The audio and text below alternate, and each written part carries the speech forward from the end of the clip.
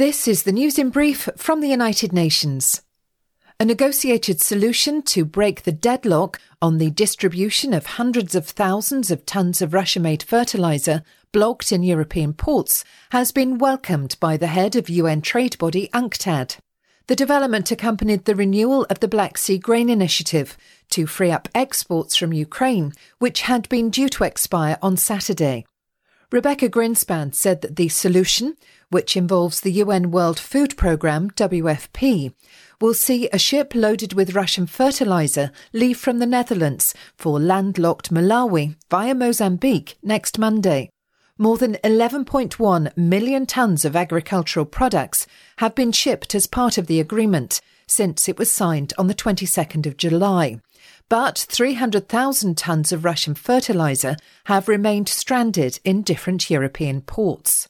Ms. Greenspan said that the extension of the initiative is very good news for the world and that this latest solution to distribute fertiliser is an important contribution to solving the food insecurity crisis.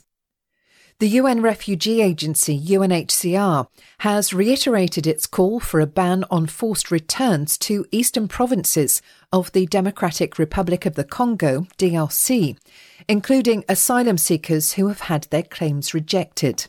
Elizabeth Tan, UNHCR's Director of International Protection, said on Friday that the agency is concerned about a rise in attacks on civilians, including those living in sites for displaced people.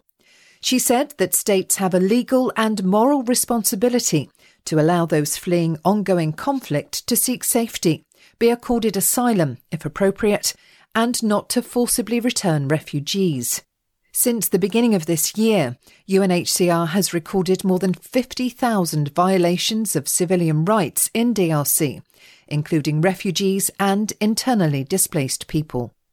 Climate activists and civil society have been subjected to intimidation, harassment and surveillance during the COP27 climate summit in Egypt, UN-appointed independent human rights experts said on Friday. They called for Egypt to end all acts of harassment and intimidation and ensure the safety and full participation of human rights defenders and civil society at COP27 and beyond. Concerns were raised in the run-up to the conference, leading to calls for full and safe participation of civil society actors and human rights defenders without reprisals. However, the experts say that they are deeply concerned by reported acts of harassment and intimidation by Egyptian officials, which have infringed the rights of Egyptian and non-Egyptian human rights and environmental defenders, including their rights to freedom of peaceful assembly, expression and effective participation.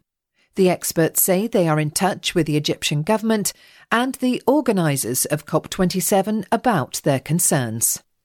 Nikki Chadwick, UN News.